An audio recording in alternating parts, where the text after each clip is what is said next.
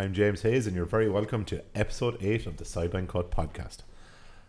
On this week's show, we discuss Man City's 2-year European ban and what's next for Pep Guardiola's men. Should Jack Grealish be in the England Euros squad? We discuss the Irish invasion of the US Major League Rugby. We have our weekly sports roundup. Joe will be here with another historic sporting tale. Dylan will test our sporting knowledge with this week's Bamboozled, and we will finish with Take 5, where you get the chance to take on our experts in our weekly prediction competition. Remember, as always, you can check us out across all our social media at sideline_cut on Twitter and Instagram, and at the Sideline Cut on Facebook. You can also email us on sport@thesideline.cut.com. How are you, lads? Well, James, how's things? How are we getting on? What's the story this week? I suppose straight off the bat, let's jump into the Man City conversation. Let's do that. 2-year European ban. Looks like a pending Premier League investigation as well for breaches of financial fair play. A lot of talk that they're going to lose everything from players to retrospective points deductions to potentially losing some of the Premier League titles they've won. So what exactly, financial fair play, what exactly have they done? I know this dates back to 2012 to 2016. to 16, yeah. So it's basically they're spending more money than they're getting in. Is that what, like?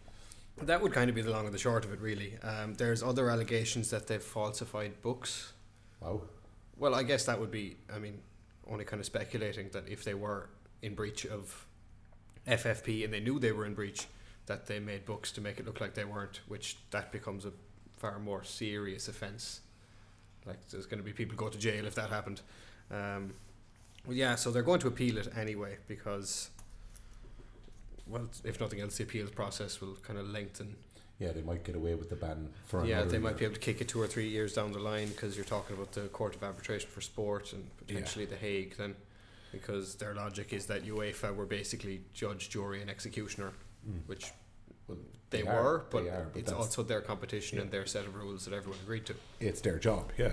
So from a point of view of the money conversation, I suppose it's the rules were brought in when all of these big multinational corporations and big rich guys from Saudi came in and decided to take over clubs and pump all their money in, and this was UEFA's way of fighting that and keeping everything even. Yeah, no, I heard Gary Neville speak about it quite a bit, and he raised some very valid points because he's a part owner at Salford City, as a lot of the United's class of 92 went in and bought that, and they're doing very well, but they wouldn't be able to without the investment from the ex-players in this case. But like, if owners can't invest into their teams, then there's just a status quo that's always going to be maintained. Like Everton are looking at Liverpool, and if Everton can't get foreign investment coming in, they're going to forever be looking up at Liverpool, and Man City would have been in the same situation. So I think while none of us really like it, like none of us liked when City or when Chelsea suddenly splashed all the cash and got big, and then City did the same thing, but I think in a way it's good for football. Yeah, but done the right way. So, like, I think everyone is expecting, clubs to get bigger by investment here, there and everywhere, but so long as the investment is into stadiums, it's into pitches, it's into academies, it's into, like, the investment can't all be into players. Yeah. And I think that's where maybe the ordinary guy like me, you or Dylan just don't know whereabouts it's going to. We don't know the ins and outs of the rules, and like, we see City spending ridiculous amounts of money on players. You see the same from Chelsea. Like, look at the other side of it, where Liverpool have the investors, but they're still buying players at good value. They're buying the right kind of players. They're spending when they need to, but they're selling the players to get them that money so they can spend it. So where's the line drawn? Well, for one thing, I think Man City have actually put a lot of work and investment and time into the community and into training facilities. You can see that from the amount of fans that go to their games. Yeah, but I think Chelsea still have that problem. Like, you can't buy support. And especially, I think we saw at the West Ham game last week. It was a rescheduled midweek game, so I'd kind of give them a little bit of leeway on that. But I think these rules are obviously brought in to try and reduce the excess spending.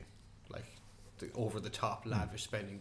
The PSGs of this world, who by the way are probably next for a UEFA investigation on that front. Well, you're going to have PSG, Real Madrid, Barcelona have to come into that conversation as well. Well, the thing with those two teams is they have the revenue streams already. They have that global support. We've all seen that pretty much every South American or Spanish or Portuguese player that comes to the Premier League and becomes a top level player, they go to Real Madrid or Barcelona. It just happens because everyone in those countries grows up watching them. Yeah. And you'll see the likes of Liverpool and Man United, and maybe Arsenal and Chelsea to a slightly lesser extent, but again they have that global following that other teams below them will never be able to compete without the investment. Yeah. Go on. So it's interesting there, the investigation, it started in May, and then a month later AC Milan got a 1-year ban for overspending. Yeah, I heard about that actually. AC Milan got a 1-year ban from Europe as well this year, which I think they'd already qualified for the Europa League, so they just took a hit on that. Yeah, I think so. That's the thing with City as well. If they can get the 2-year ban reduced to 1, it might suit them. They focus on the Premier League next year. We know they're losing a couple of key players. They're going to lose David Silva, Aguero, touch and go, whether he wants to try and chase down Wayne Rooney in the all-time Premier League scoring charts.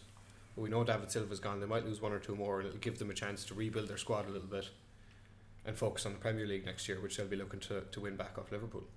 Yeah, well, there's talk that these players might actually have the opportunity to leave for free.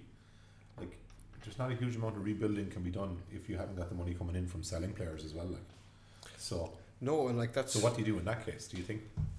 I think if they can get the ban reduced to 1 year, I think that's kind of their best case scenario right now. But then there's the worst case where Premier League investigate them, they deduct points retrospectively, they could lose possibly 2 Premier League titles. Yeah, and then you're looking at possibly, in theory, they can be relegated to League 2. Yeah. If that happens, you could be looking at a new Leeds United, because I can't see the owners sticking around. I can't see too many players sticking around. No, Pep won't stick around. No, I don't see why he would.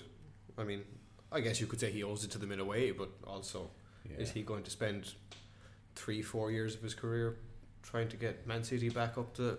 You couldn't see it. Back up the leagues. Can't see him going away to Colchester or Crawley Town on a Tuesday evening. If Man City were to go on and win Europe this year, would it be kind of tainted?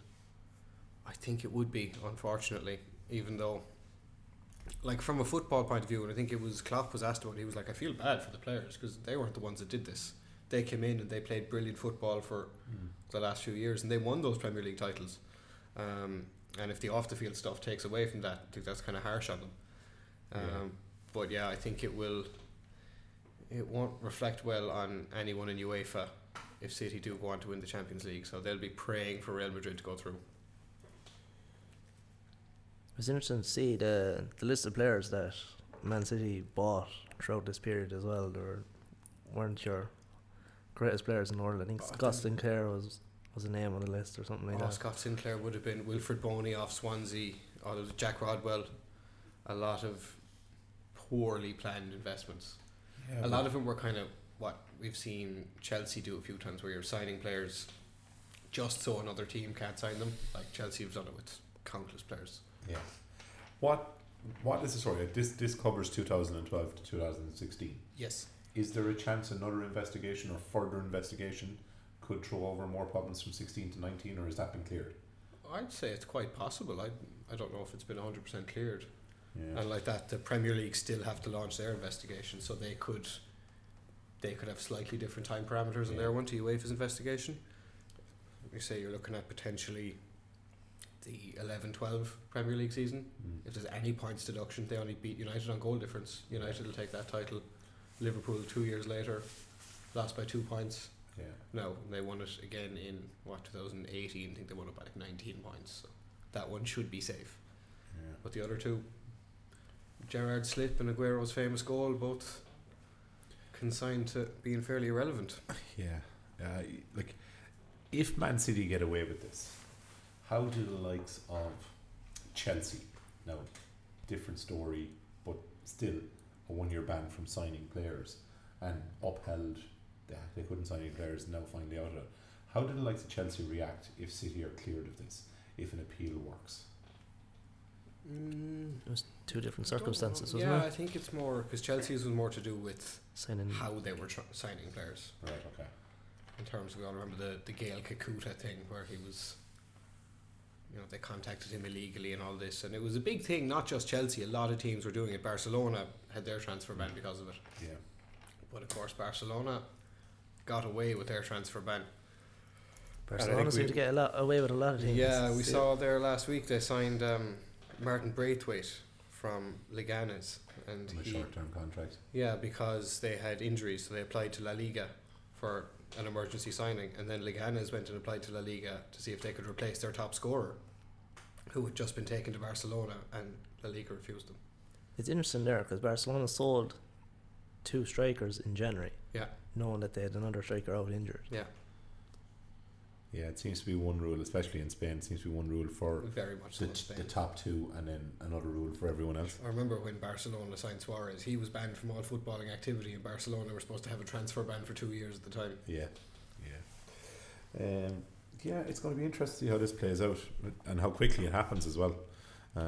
Because I suppose Man City are going to need to know fairly quick. And for the Premier League, like, it opens up the qualification spots. Like, if Man City are to finish second, it means 5th now qualifies for the Champions League. And It would, which is currently Tottenham. Sheffield United in the mix as well. Helps Man United out as well. even Arsenal, after another win, are back in touch and distance there, you know. Yeah, it's up to 10th now. I think, speaking of Arsenal, like, they're the only team to get a win in the European games this week, the only English team. Oh, Wolves as well, sorry, I missed out on Wolves. Yeah, it's from the Europa League. Liverpool losing to Atletico Madrid. Yeah, watched the game. Opening goal, 3 minutes in, was slightly unfortunate for Liverpool, a bit fortunate for Atletico, but then as soon as they got the goal, top class organisation. I know there was antics and there was diving, but like that was my next question. If I didn't see it again. Was there a lot of play acting on the part of the? There was, yeah, but that's Atletico. Like, anyone that is pretending to be shocked or surprised by this is just ignoring football for the last few years. That's how they were going to do it. They were going to be compact, aggressive, and they'll try and run down the clock by any means necessary. Liverpool were crazy poor for that goal though. It was like they had never defended a corner before in their lives. It seemed to kind of just ricochet off Fabinho, just fell right into the path of Saul, then right in front of the keeper. He couldn't miss. But like, once Atletico went ahead that early, they were always just going to sit back, and they're comfortable doing that. They don't mind doing that at all. So I don't know, a lot of... What do you reckon about going back to Anfield? Do you reckon Liverpool still I'd be fairly confident, yeah, because I think the atmosphere that the Atletico fans made was immense. Okay. So I think that helped Atletico quite a bit. But I think back in Anfield then, it's obviously the shoe's going to be on the other foot. Like, any worries about Liverpool for the remaining games of the season? I mean, no. The Norwich game was poor. Came in and you lose to Atletico. Any worries on that front? Not in the slightest. Okay. But I think even if Liverpool play quite poorly from here to May in every single game, they're still going to wrap up the league quite comfortably. It's a very poor league they're playing in. I would disagree. They're just pulling a Leicester on it now. In my opinion, they're winning a very poor league. I would strongly disagree. Coming out of a Manchester United fan, that's a very poor Manchester United team. They're after having 2 defeats now in Europe. I think that's proven that the Premier League 2 defeats in Europe. Oh, what, a 2-0 defeat away to Napoli, managed by Carlo Ancelotti, with 3 European Cups under his belt, and a 1-0 loss away to Diego Simeone, who's never lost a home knockout tie since he was at Atletico Madrid. Is it still a very poor English league if Liverpool or another English team go on to win the Champions League? That'll tell a different story. That just means maybe Europe was a little poorer. I don't know. Excuse, they're starting to get a little thin on the ground. Wow. I think like all 4 teams in European competition were English last year. We're going to have to mute his microphone if he keeps it up. Hey, someone just has to give a different point of view. Spurs in Leipzig last night? Yeah, I didn't see it. I heard Spurs were not great. Seen the second half, terrible. Yeah. But having said that, Leipzig look good. They're a good team. You know, we've seen them play against an incredible Liverpool team and do well twice. So,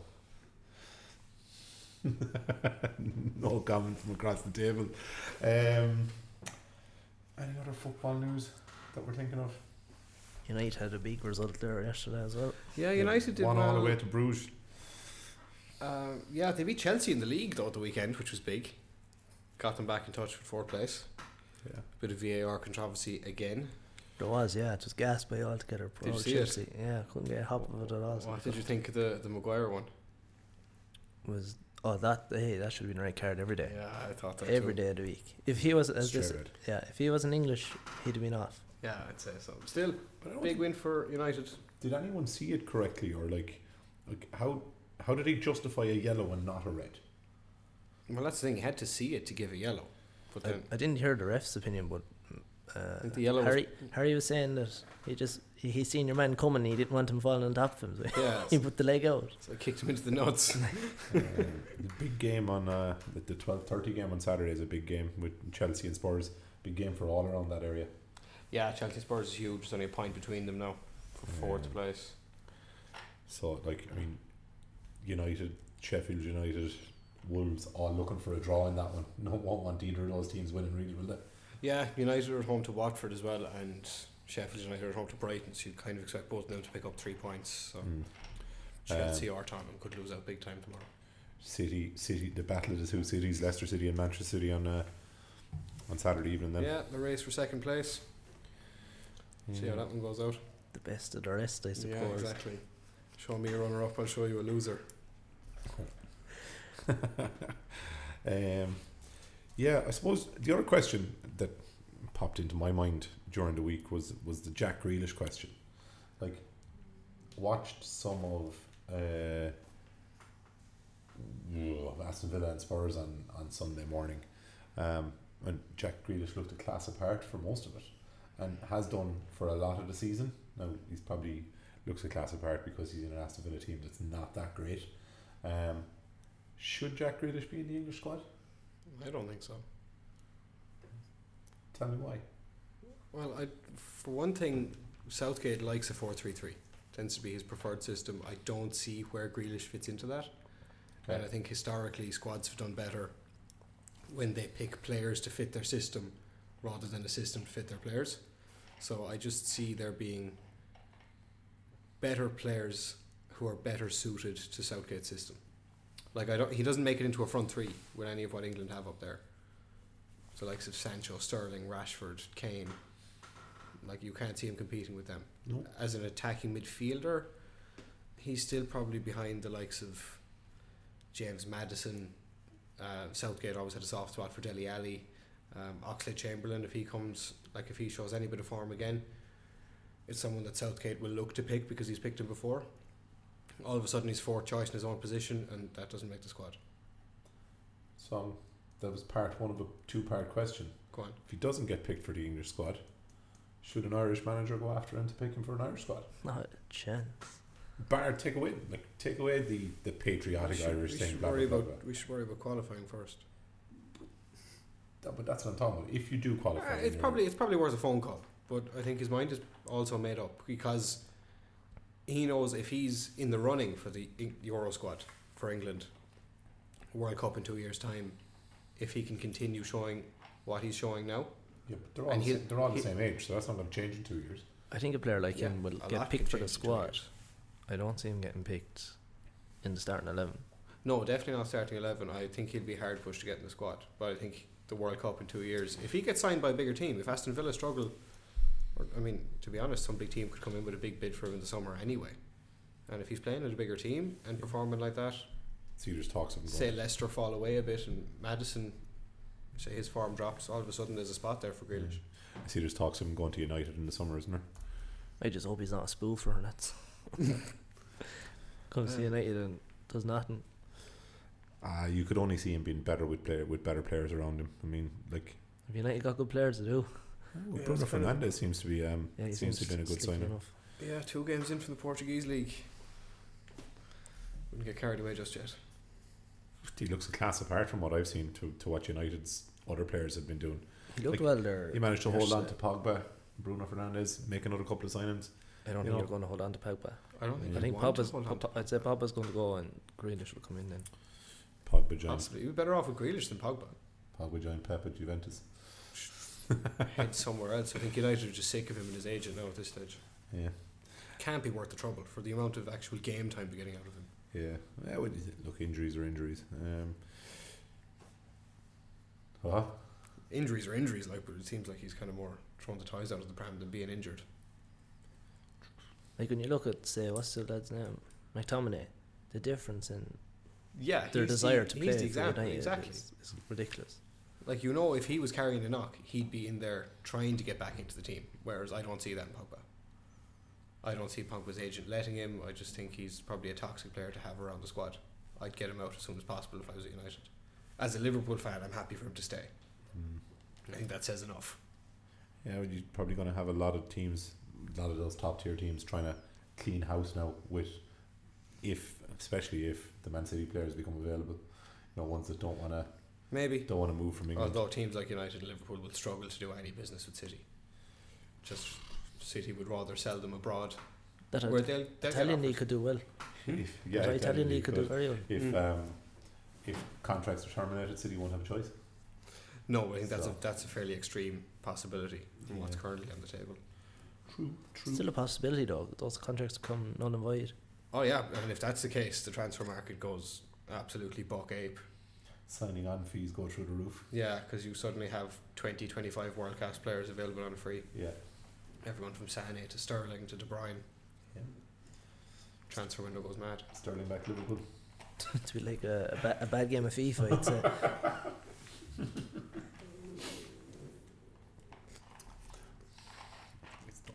Anyway, right. I suppose we'll move on. Any other football news now? No, I think that was pretty much it. Bar the Champions League, for Europa League games. Premier League back this weekend now. Very good. Moving on to GAA news. Wexford's hoodoo over Kilkenny continues. A lot of games cancelled last weekend due to the weather. The Wexford Kilkenny one kind of stood up to the test. I watched some of it on Sunday. Conditions were shocking. I mean, Wexford won 92 points up, and Kilkenny came back to draw level with them, 114 apiece, and Wexford just kind of hung on. But they seem to have that little bit of an edge over Kilkenny at the moment. And yeah, they seem to do. The Davy Fitz effect. I think Cody was unhappy there at the end with the added time that was allowed, because there was an awful win. I think he only got 2 minutes in the first half, and Davy got 4 or 5 minutes in the second half. I think if he felt that if Kilkenny had got 2 or 3 more with the win, they would have went a few more points. I don't know. I can't really agree with him, to be honest, because it looked like Wexford would just get stronger. I mean, Kilkenny had thrown everything at them, came back to 114 apiece, and Wexford just kicked on from there. You know, like what stood out to me is Wexford are playing a kind of a game that's more reminiscent of what you'd see in football, where they have players just running into space. They must be the most physically fit GA team in the country. Players running into space and always seem to have time. You know, so it'll be interesting to see. I think Wexford they must be favourites for the Leinster Championship at this stage.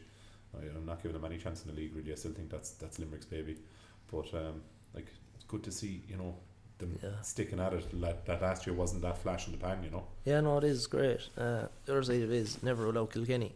Like we never thought Kilkenny would get to an All Ireland last year.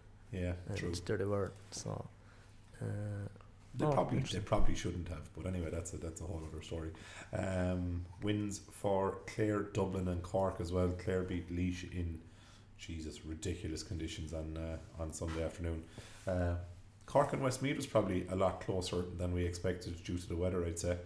Cork scoring 2 penalties that eventually seen them over the line and beat Westmeath by 4 points. Cork were 1-3 from play. It goes back to our other conversation we're having about, you know, free takers and whether they're worth their salt. And unfortunately, the other night they probably were. Yeah, it was probably tricky conditions as well to be putting frees over as well. I think Patrick Horan got 2-8. He had 2 goals from penalties, 7 frees and a 65. I was looking at he has 324 or something scored in the league this year, and out of that he's only got a point from play. That's all they need, apparently. Doesn't matter when you think about it. A lot of games, you said, James, cancelled with the weather. Is there anything to be said maybe about the GA investing in an all-weather field, perhaps around the Midlands? I read an article during the week where they're looking at 1 per province. Okay. So the GA are looking at having 1 4G stadium per province. So whichever one that's going to be. I mean, I suppose in Munster, given the problems they've had with the pitch down in Cork, they'd probably make that one the one. There's been a lot of investment in Cork already, maybe. So it makes sense from a league point of view, and it also probably makes sense. Like, you could put 2 league games on back to back. Now, it takes away from the home and away rule, but like, do what they do in rugby league now and have a Super Sunday or a couple of them. You know, so yeah, I've seen a few people saying perhaps Moneygall or Oscarade are just off the motorway. Mightn't be a bad shout. To build some sort of a 4G field that would allow games on. The problem is, if you build the 4G field, you have to have the stadium to get the fans there, and like, there's no point in just having a field with hills beside it, because if the weather's bad enough that you need the 4G field, the fans aren't going to turn up anyway. Oh, absolutely. So, but it wouldn't be a bad place to put it. If there was an old development planned for Bournemouth there in Littleton a while back, and that didn't get the old planning permission. But you're right. I mean, imagine like having a facility like that in the middle of the country. Be great for everyone, but it would have to be like, you're looking back at the old Abbottstown Stadium Ireland thing, where it has a closing roof and all that, and the pitch would have to be big enough for hurling, yet be like, you'd have to be able to turn it into a soccer and rugby field as well. Maybe, I don't know. Well, do you have to? Well, is there enough games to build a stadium in the middle of the country with a roof on it for just hurling matches? Well, how many games have we cancelled over the weekend? Over the last 2 weekends, and we could be looking at the same again this weekend. Another storm is seemingly on the way. Right, so you're going to use the 3 weekends of the year? Like, there's a lot of stadiums sitting there half empty most of the year anyway. Like, when I look at Semple Stadium. Semple Stadium had, let's go with the inter-county games. The year before last, 7, 8, 9 games because of draws and because of whatever else. Last year it had tips 3 home games and got nothing else. So, like, what happens to those stadiums if you do build a national stadium that has to be used for championship games then? Or do you just say call a halt to it altogether and move all the games to the summer, or just accept that the games will be cancelled? I see. There's a lot in it. There's another discussion to be had. I mean, like, again, go back to last year and the year before. How many games were cancelled over the course of the league? Very little. I think this year has kind of been a blip. Maybe you're looking at probably deciding over a 5-year period how many games were cancelled and figuring it out from there. Yeah, sure. There might be no games cancelled next year then, and you're looking at a new Yeah. development that will never be used. €1 billion on a stadium, you know. That's So we're small. maybe we do a super weekend and move them all to England for a weekend. You're having a laugh now. Yeah, that wasn't actually a serious comment in case anyone's listening. The look on Dylan's face was enough there. Christ. I suppose big games this weekend. You're looking at Dublin and Wexford. Where in Cork and Limerick there for me is the kind of standout game. 2 great teams. You've got the 2 unbeatens. Waterford are still unbeaten as well, who play Galway, and Cork are playing Limerick, who are unbeaten. Both of them, you know, Limerick and Waterford are looking like the top 2 form teams when you take Wexford out of it. So who knows? Like, there's so much that can happen in that hurling league yet. I'm not really giving Dublin any chance against Wexford, but I've been wrong before, and Dublin need to win to kind of guarantee themselves somewhat of a Division 1. I don't know. It's going to be an interesting weekend. Yeah, it should be. Please God, no, we'll have no games called off with another storm. But otherwise, it's Cork and Limerick for me all day. I just feel like both teams are extremely. Cork any chance? Oh yeah, absolutely. Yeah, I would. In my opinion, they're hurling well and they're extremely fit, and I assume that's on in Cork as well. It's on in Cork. They've 3 points from play last weekend. Not going to be enough against the Limerick team. But that's big. It's a big field down there in Cork. I'd say it wasn't half the field above them, Westmeath. So I don't know. I do give Cork a fair chance against Limerick there. If Limerick hit the ground running, I could see 8 or 9 points in it for a finish with Limerick winning. Just can't see Cork keeping it pucked out to a Limerick team on top form, on top of their game, and they have been. Now the only thing that is, maybe last week will be good for them if they got a rest, but maybe they'll be a little bit off because they didn't have a game. You just don't know. Yeah, I don't know. We said here the tip would be Cork, and then Cork went and Bay Tip. Yeah, so. with the patriotism of that as well, you know. And Cork had been beaten by Waterford as well, remember, which none of us gave us a chance to do at the start of the season. So, And that's why we love hurling, lads. moving on to the other sport in Ireland, Gaelic football. Yeah, it's back again this weekend. Yeah, we had a weekend off last weekend. I suppose for me, big games this weekend: Dublin, Donegal, and Monaghan, Mayo in Division 1. Monaghan will be kicking themselves after throwing away the game against Dublin. I'm fairly confident against the Mayo side, who haven't really hit their stride yet. Still struggling to come to terms with losing a few players, a few of their stalwarts. Donegal, no easy matchup for Dublin either. No easy matchup there either. Big men, and they'll make life difficult for the Dubs. Probably the only thing is it's a home game for Dublin up in Croker. So, and a couple of other games that stood out for me were Tip and Cork in Semple Stadium on Saturday night. In Division 3, Cork unbeaten. Tip finishing their last game with 12 men against Derry. It's just crazy to see the decline in Tipperary football over the last number of years. Yeah, it's a strange one. Like, I was in Croke Park to see them play Mayo in the All-Ireland semi-final 4 years ago. And they should have won that day. Should have, lost a man very, very early to a black card. In any Tip man's opinion, wasn't a black card. But I didn't even see it, and that sounds biased, James. No, I wouldn't, honestly. Hey, get it up on YouTube and you'll see. Yeah, I don't think it was, and it kind of ruined the game's contest. Like, Tip played well, but Mayo played a game of keep ball for the last 15 minutes, and within the rules of the game, but just kind of beat Tip into submission by not giving him the ball. So, a little bit of, how would you call it, experience on Mayo's part, but Tip just have gone downhill since. They've lost a few players, and they got a few back as well that they were expecting to make a difference the year after, but just, The other game that kind of sticks out for me is Limerick and Wicklow in Division 4. Limerick still unbeaten. Wicklow beat Sligo last week, so we're second of the table, so top of the table clash. Winner of that game would probably be expected to go on and win Division 4. So, yeah, lots going on this weekend, especially if the weather doesn't break everything. So, yeah, please God, Kerry and Meath are gone fierce poor at the moment, so it'll be interesting to see how they perform. Yeah, big comeback last week against Donegal or Mayo that just dropped short. Against Mayo, yeah, but sure. Then what way was the wind? The wind could have been blowing in their favour. Yeah, I'm sure. Maybe they'll be hoping for wind this weekend. It'll help them out of it. The wind's a great leveler in games like that. Look at the likes of Westmeath competing with Cork last weekend. It just kind of helps everything out.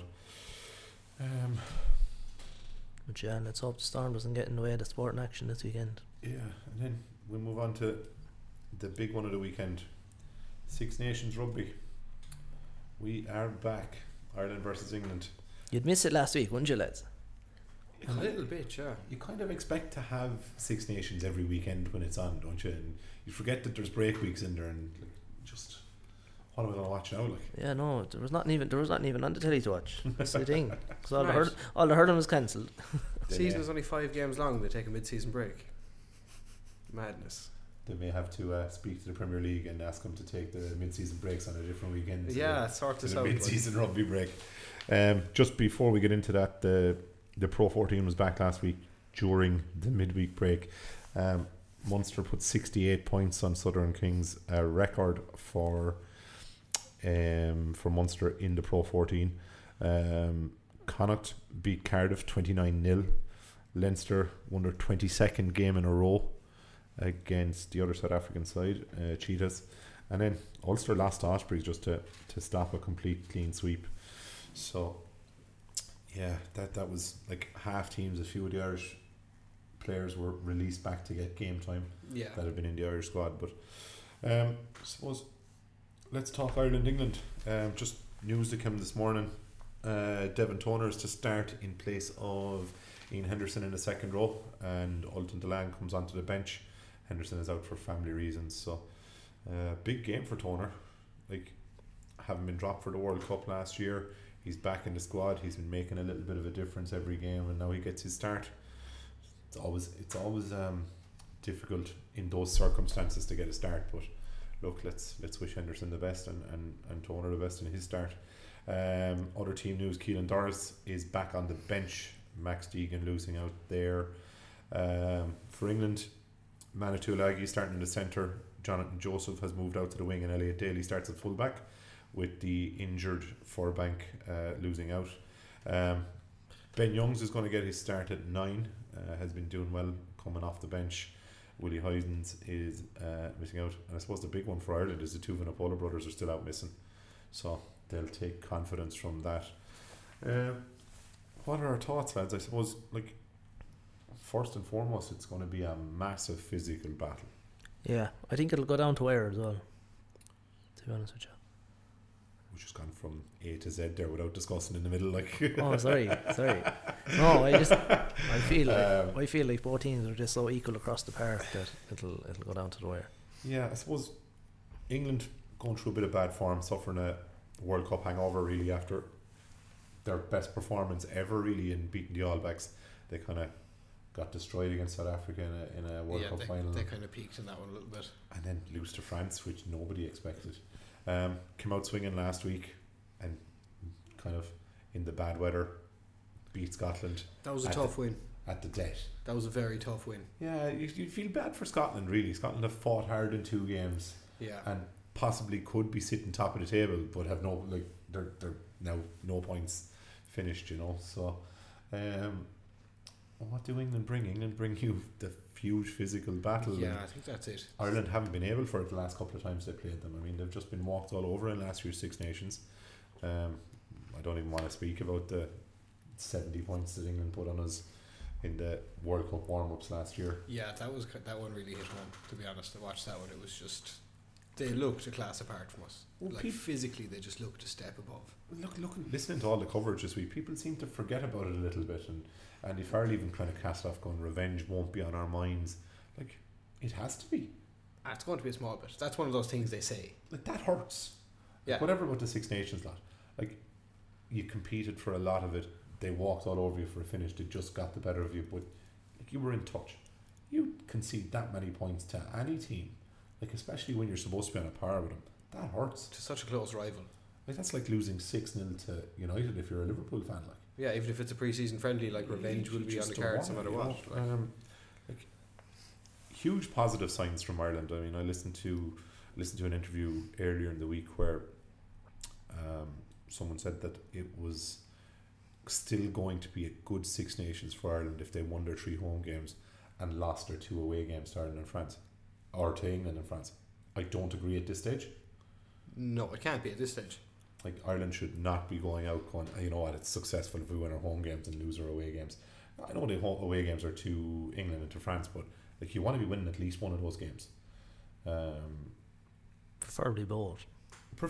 And like, it's just kind of this defeatist attitude that's been there. I think everyone has been talking a little bit down on the Irish team, considering Farrell took over from Smith and has been involved since, but they seem to have their confidence back. I see they had Bono in during the week, was in trying to give them back their sense of Irishness, as Andy Farrell calls it.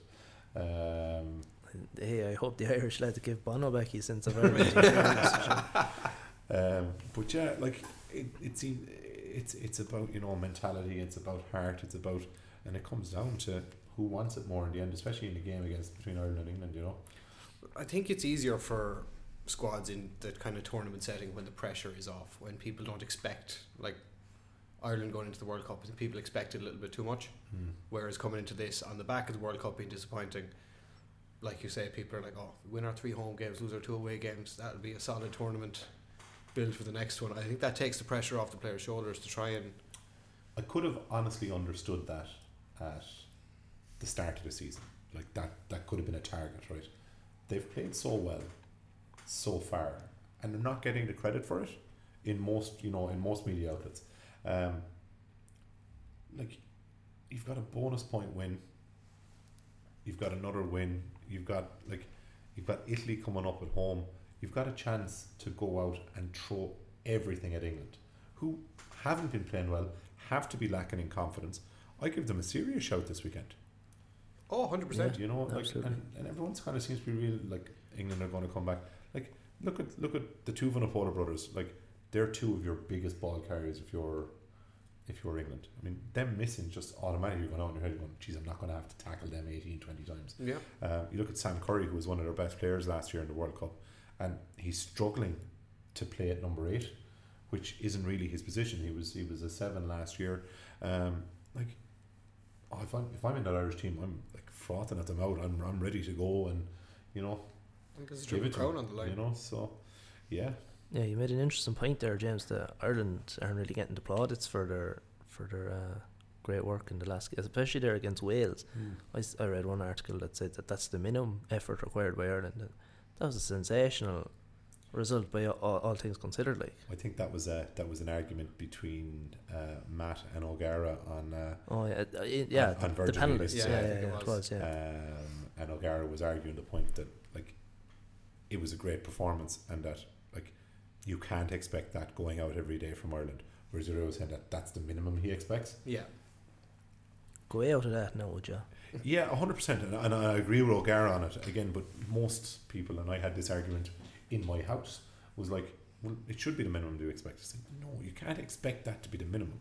Like, that's a huge performance. As a minimum, you expect to go out and play to a certain level. That was above that level in anyone's eyes, you know.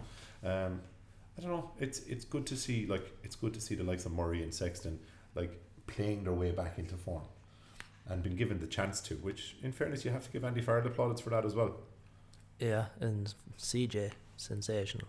CJ's back playing the way he was in 2015 and 2016, and he hasn't played that well since. But you got to look at it as well. He got lucky. Like, he got to play that entirety of that first game at 8, where he's way more comfortable than at 6. Again, he's been there for the last game. He starts there again this weekend. Peter Manny and Keelan Doris back on the bench. Like, interesting, all interesting stuff. I think we'll actually get a bonus point on Saturday or on Sunday. I think a bonus point win. Yeah, I think it depends there on the speed of the attack and if we can get across the gain line. You've been trying to get that in since the start of this conversation. It's my only note. I think it might actually be more down to stopping England getting across the gain line, but sure. It's a valid point raised nonetheless. Still. Yeah, valid point. No, interesting stuff. In the other two games, it's Scotland-Italy. I think Italy will take a lot from their game against France. Played some lovely rugby. Nobody gave them a chance after France beating England, and they pushed them to the pin of their collar. But you'd still be expecting Scotland to beat them above in Murrayfield. Do you reckon Italy can pull one out of the bag? I really want them to after the way they played against France. There's some great ball carriers there in that back row. They do, in fairness. No, they do, and they're playing some nice rugby, nice offloading rugby, and like doing for the most part the right thing at the right times. I mean, we spoke last week's podcast about like trying to take points when they should have gone to the corner. Big mistake at that time of the game, but I think that's what you lose when you're missing the likes of Parise, who's a natural leader, and you're trying to get other people to step up to that mark. But hey, they're playing with no fear. Scotland, geez, if Scotland lose to Italy after the two performances they put in, they'll be fair gutted. They will be. I think this will be a very competitive game. Yeah, I'll watch it anyway, you know. Again, as we spoke about in the GA, it could be very weather dependent as well. Yeah, I was going to say the conditions could play into Scotland's hand up there. It's always windy in Murrayfield. Well, yeah, it's Scotland. Always swirling wind. Wales and France is in the second game of the day on Saturday. Wales hoping to get back on track. France looking for 3 from 3. Another big battle. It's a very big game as well. It's a tough one to call. Wales are really good at home, though. I do think that Wales will beat France. I think the last 10-15 minutes could be a big tell. Yeah. France will be very physical, but if they can see, I don't see them being able to see out the whole 80. Yeah, France have been like playing a lot of rugby out of their own half and out of positions that you'd ordinarily kick for touch from, just clear it. If France try that against Wales, they could be punished. Can see it being a quite like they'll close the roof in the Principality Stadium. You could see running rugby, lots of tries. Hopefully, 2 bonus points from tries. Yeah, we'll Quite see. possibly, yeah. I wouldn't be See, surprised. I still think Wales will have too much for him, but You just see that, like, that Welsh support is world famous. Like, you just see it. If they're within touch with 10-15 to go, it'll get them over the line. Cardiff's a great stadium as well. Yeah, that extra 5% boost you can give the players. Especially with that roof on. Oh, it just encases the whole thing. It's brilliant. In our other sports news roundup, I hate saying it, but McIlroy bottled another one. Joint leader went into the last round. I think he shot a 2 over par round. It seems to be a recurring theme. Like, I wouldn't follow golf the closest, but anytime I seem to hear about McIlroy, he seems to build up a lead or be in contention. Yeah, it's coming into the weekend, say, and then just it's his fourth round. It seems to kill him. He's always in contention for the first 3. I mean, I'm just looking at the leaderboard from the first day of the WGC event in Mexico, and he's leading by 2 shots after shooting a 64 in the first round, or 65. Like, incredible to see. Definitely one of the best golfers in the world, but just can't. Like, I know we not that he can't get over the line, but fails to get over the line more times than he gets over the line. So it's going to sound like a strange question for golf. Is it a stamina issue? Like, he seems to get through 2 it's all a 3 mental rounds. thing. But mental stamina. Like, is he just lose concentration or something come the 4th day? Cause Possibly. Do you know who I was this? Padraig Harrington. He was on with Tommy Tiernan there last weekend, and he was saying how he was always known as the nearly man. That he finished second for years and years and years, and he feels he wouldn't have been the golfer that he was without coming second. Coming second. He said he learned more in his losses than he did in his winning. Well, that's a typical sporting analogy anyway, that you do learn more from your losses. Yeah, but I've heard that from a few people now across various sports. Yeah, but Harrington's a different fish altogether. Like, I mean, Harrington is completely different. He had, I think, a sports psychologist with him since he was about 17 or 18. Like there's a story doing the rounds that Harrington has used 18 different pairs of glasses in one season, and the man has 20/20 vision. Yeah, like that's wasn't he? He was promoting it there at one stage, wasn't he? The laser eye surgery. You know, so like I don't know. I don't understand. Like, he changed everything. He changed his swing. He changed the whole lot after winning 3 majors. So that's a different ball game altogether. Like, McIlroy, I do think it's a mental thing. He's by far and away like one of the best golfers in the world. Definitely one of the most talented, for sure. And he shows that week in, week out. He just doesn't seem to be able to put those 4 rounds together consistently enough to be called the new Tiger. Do you think it stems back to that Masters? That seemed to be the first high profile one that I think we all remember like that, and it was tough to watch. I know, was it on the 10th? He's won big tournaments since. He has, but that seemed to be the catalyst for it'll be interesting. Like, let's talk about it next week after this WGC event. Yeah, I think he may need to win a Masters to get it off his back. I think that one's going to play on him every year. He goes to Augusta and he's going to be standing at that tee box. You know yourself, you're waiting for your playing partner to go, and you're just replaying that shot in your head. Like, that has to be tough. Yeah. If McIlroy hadn't had such success when he was younger, do you think we'd be calling him a bottler now? No. Or have we just built? So. I think he set the standard for himself. That time he won the US Open, didn't he break the record? Was he 18 under par, 17 under par?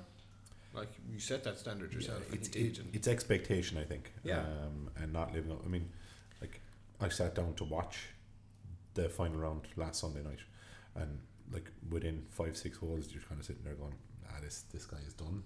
Yeah. Like everyone else around him. Now, it was a really, really tight leaderboard. There was like 10 or 11 players that were involved that could have won it.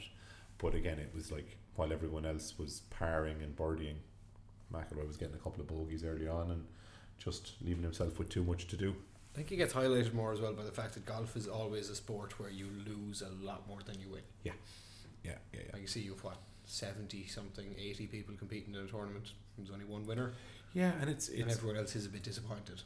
It's horses for courses as well. I mean, you can go out this week and play a course that suits you down to the ground, like goes the right direction and whatever, and then next week you can go out and not like a course at all and miss the cut. So I mean, that's the great thing about golf, that like there are so many different players that can actually win a tournament in any given week. Yeah, what's frustrating with McIlroy is he'll go out and he'll beat that golf course Yeah. for the first 3 days, and then And the then fourth lose to- and day then it's lose to like himself. he's forgotten how to do it. Yeah, he beats himself a little bit. You know, so another story that just kind of stood out to me, crowd trouble after the League of Ireland first round, or well, first weekend of the game, Bows versus Shamrock Rovers, outside the stadium afterwards, like fans fighting with each other, fighting with guards. Like, It's not unusual, though, is it? No. it's a bit mad though, isn't it? First game of the season, like you expect in Ireland, like it's different in England, UK. We've been to games where like away fans are sent one direction, stopped and held on buses and whatever else. But you expect from sporting fans in Ireland that you're able to go to games and enjoy them without trouble, no matter what the sport.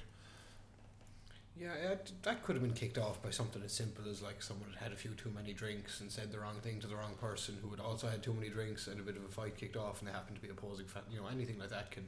It was outside kickstart the something stadium like as this. well, though, was it? Yeah, after the game. So Everyone- like, there's nothing to say that these people were even at the game. Oh. Well, Yeah, but it just seems to be the way with soccer, doesn't it? I mean, if it was a Munster-Leinster match and there was a fight happened, it wouldn't get the same coverage. See, rugby is completely different. We've been to rugby games, and it's more of a banter atmosphere Yeah. as opposed to a hatred. Yeah, it sickens me to see it, especially like Bows and Shamrock Rovers are two of those teams that are going to be vying for the title this year. So, interesting to see whether that continues as a trend throughout the season. It seems to be a trend anyway. Yeah, it's only and again certain teams, Dublin derbies and the likes, I suppose. Another one that caught my eye is Israel Folau made his debut for Catalan Dragons, much vaunted signing, and like the jury's still out on whether it'll be a good signing by Catalan or not. But a lady in the crowd had a rainbow flag, and she was asked to put it away. Now, for those of you who don't know, Israel Folau has had a bit of an issue with a statement he made regarding the gay community, yeah. They just asked, was there anything wrote on the flag, or was it just a normal pride flag? Or Seems like it was just a normal pride rainbow flag, and she was asked to put it away by a steward. Strange, yeah. Maybe they were just like trying to cover all their bases, but still seems like, you know, something a club shouldn't have been doing. You No, know? But maybe the club was trying to avoid controversy. Yeah. I'd say that's probably what it was. They just didn't want it to become an issue, so I tried to keep the flag out of sight, and in doing so, it became an issue. So A club that definitely aren't trying to avoid controversy is Wigan Warriors, who have dedicated their home game against Catalan Dragons later in the season as Pride Day. yeah, why not? So they're going to give out pride flags to every one of their Yeah. supporters coming in. So Have they said that? Yeah. Oh God. it's an official thing. It's on their website and everything. So that'll be an interesting one. Will Catalan Dragons even bring Israel Folau to the game that day? Gives them a You know, decision because to make. he's going to get abused one way or another. It's going to play on Israel Folau's mind as well. I mean, if it's an opportunity to get into the mind of an opponent, why not? Good opportunity from Wigan. No doubting he's a class act. No doubting, like, as a rugby player he's a class act, but it goes back to like something we spoke about or will speak about. It's like your belief system and what way you're brought up, Yeah, but you know. So yeah, I don't know. You just can't really go around saying things about other no, people's not in this day personal and age. lives and situation. Like, Not in this day and age. each to their own. And yeah, if you're going to do that, and someone's going to be asked to put away a rainbow flag, attention's going to be drawn to it. And Yeah. The last news story, I suppose, is the big fight this weekend: Tyson Fury versus Deontay Wilder 2. It's kind of the rematch after the controversial draw back in 2018. So, yeah, should be interesting. big fan. Tyson Fury is always Yeah, entertaining, even in the build-up, if nothing else. I'm a big fan of Tyson Fury. Yeah. I wasn't always, but like you got to be a big fan of a man who's able to come back from the mental health issues he's had, like from the ballooning weight he had, and come back and compete, and just, you know, be like, just seems like an all-round good guy. Yeah, huge respect for him. It's someone I'd like to actually have a conversation with, you know. That'd be nice. If you're listening, Tyson, Yeah. give us a shout there. Yeah, We'll go. best of luck the weekend. Best of Yeah. luck. Good man yourself. That's the end of our sports news for this week. Sports news roundup. Joe, what have you got for us this week? Oh, for my mystery topic. So I was thinking about this when I heard rumours of Man City being stripped of titles, and I spoke to a couple of United fans who were not too keen on being awarded a title that City had already won, and I can't even feel the same about the one that they're talking about awarding Liverpool. So this came to my mind. It was the 1992-93 French League, the Ligue 1. Marseille had won the league by 4 points. What year was it, Joe? 1992-93.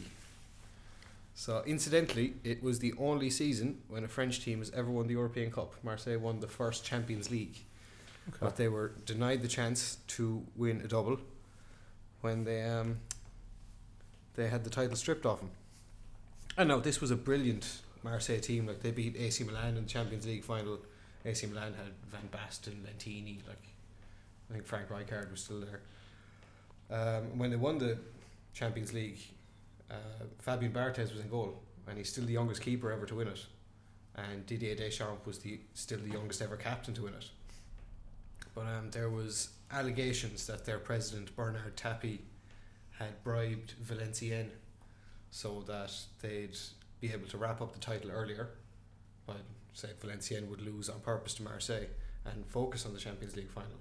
So the Champions League win was kind of tainted in the aftermath. But these allegations came out about 3 days before the Champions League final.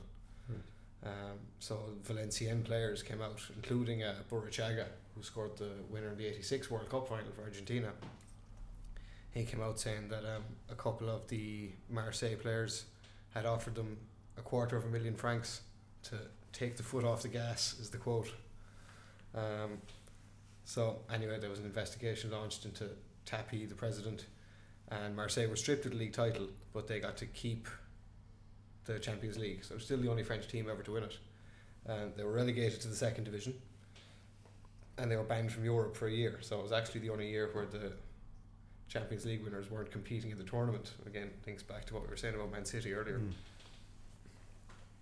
So what was actually possibly the most interesting part of this was the fact that PSG finished second, and they'd finished just ahead of Arsene Wenger's Monaco, and they were offered the league title, but Canal Plus, the French TV channel, had purchased PSG in 1991, and they were afraid that if PSG were given the title, that their viewing would have plummeted outside of Paris. So they refused the league title, and it was left vacated. It has no winner. Strange enough, isn't it? Yeah, it was an odd one. Jeez, that's interesting, no, Joe.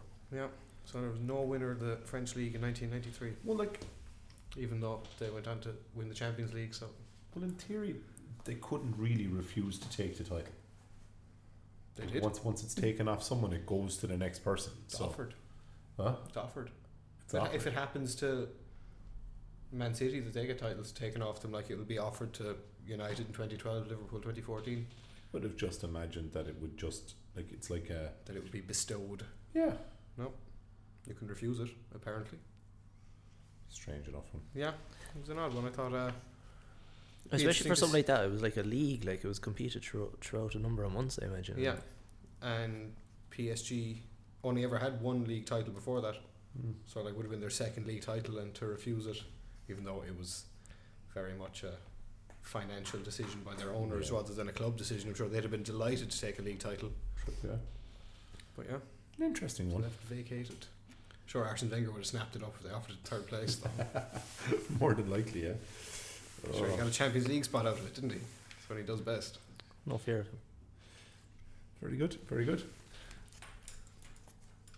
Dylan is here with another episode of Bamboozled. Yeah, we're here again, lads. Bamboozled, that time of the day. Yeah, this one, it's not really themed, I suppose. To be honest with you, it's a bit random, but I think that's the way we like it here. Dylan has been very guarded in the build-up to this Bamboozled.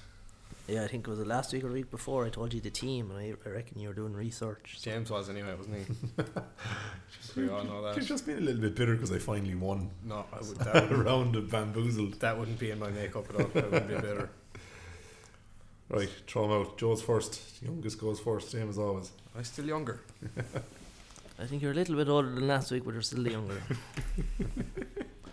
Right, Joe. First question. Right, so we spoke about Man City there. Yes. Pep has been manager of Man City since the start of the 16-17 campaign. Yes. How many Premier League Manager of the Month awards has he won?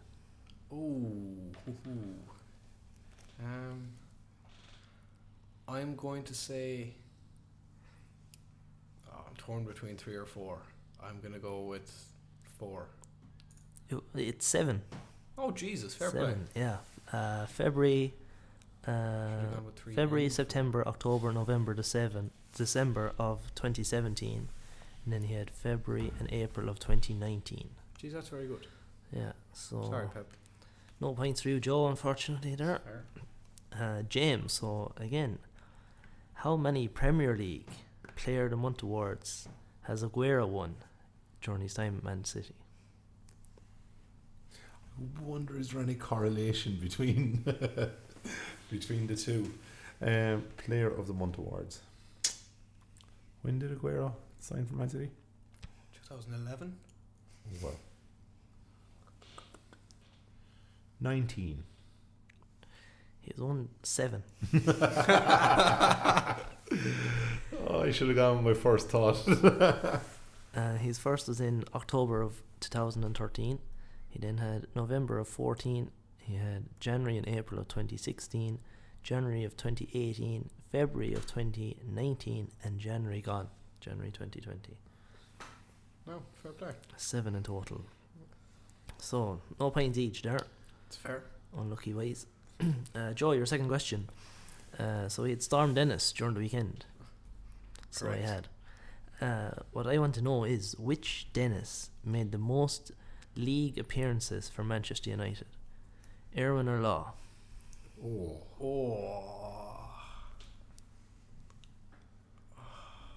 Let's see. I would reckon there's not far. I'm sorry. I'm thinking there's not a whole pile in it either, but I'm thinking there would have been more games per season come the 90s, and Dennis Irwin, I don't think, was he ever injured? I'd say he'd have played just about every game. I'm going to go Dennis Irwin. You're correct. Yeah. Good man, Joe. He had 368. Law had 309. Yeah. That's what I thought, to be honest. Fairly close. James, your second question. How many Heineken Cup titles did Dennis Leamy win with Munster? 2. 2 indeed, yeah. Like the Dennis team for the round 2 of questions. Yeah. Hey, a lot of thought went into that. I can imagine so, yeah. Yeah, Dennis Leamy with 2 there in 2006 and 2008. Joe, your final question. On down to the final round, Joe. So, last Sunday just gone, we had the NBA All-Star Game. In which city did it take place? Oh my, I don't have a clue. I'm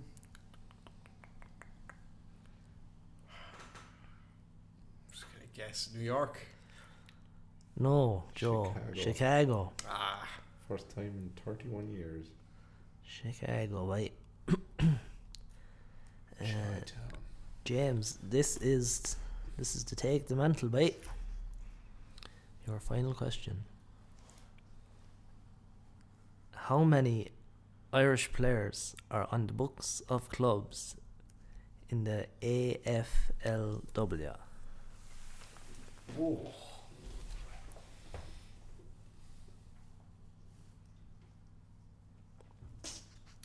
There are 3 that I know of, which means there's probably more that I don't know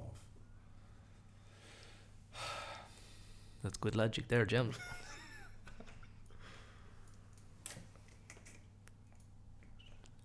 Five? There is a total of 18. 18? Yeah. Wow. So that I'd not have gone with 18. finishes in a draw. Not a draw. Fair play, boys. Jolly good show, Joe. Jolly Take good it. show. Thanks for that, gents. No Thanks. worries. Good questions. Very Like the- enjoyable. Moving on to our final segment, as always, which is our Take 5 segment, where you, the listener, get to pitch your wits against our expert selections. Our Take 5 first game of the week is England versus Ireland in the Six Nations. I myself have gone for an Ireland win. I think they'll win with a bonus point. What about yourself, Joe? I've also gone for an Ireland win, but I don't see it being a very high scoring game.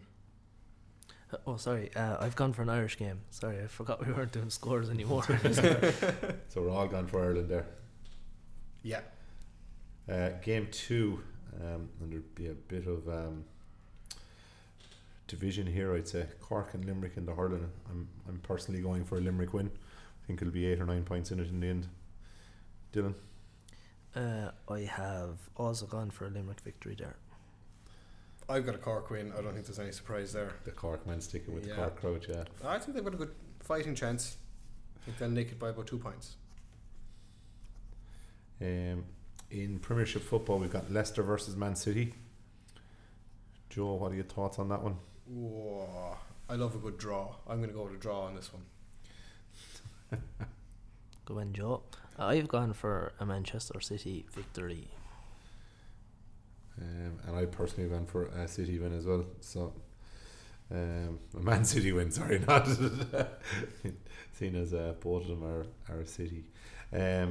Game 4 is Dublin versus Donegal in Croke Park in the National Football League. I'm actually going for an upset here. I think Donegal by a couple of points. Just don't think Dublin have fully hit their stride yet. So Donegal for me.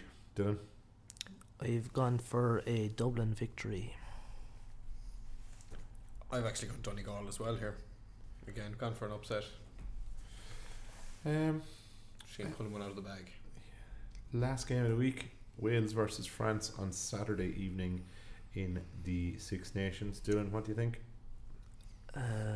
I believe that France are going to win. France win for Dylan. No, sorry, Wales, sorry. Sorry. It's a 50-50 call there. Yourself, Joe? Well, I've backed France from the start of the tournament, so I'm going to stand by them.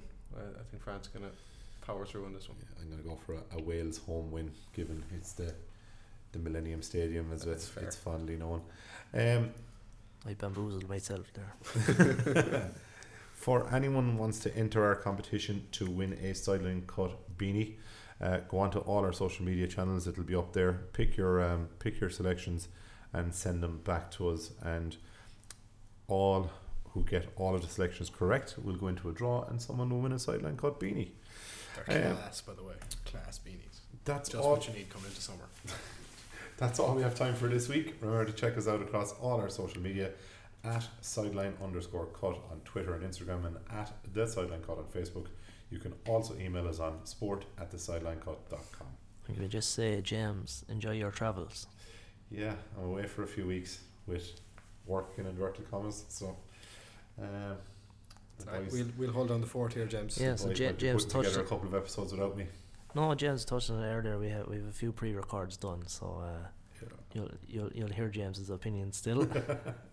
Yeah, not that you want there or anything. Sorry, we'll edit him out, don't worry about it. That's all for this week. Thanks for listening. Cheers, take care. All the best.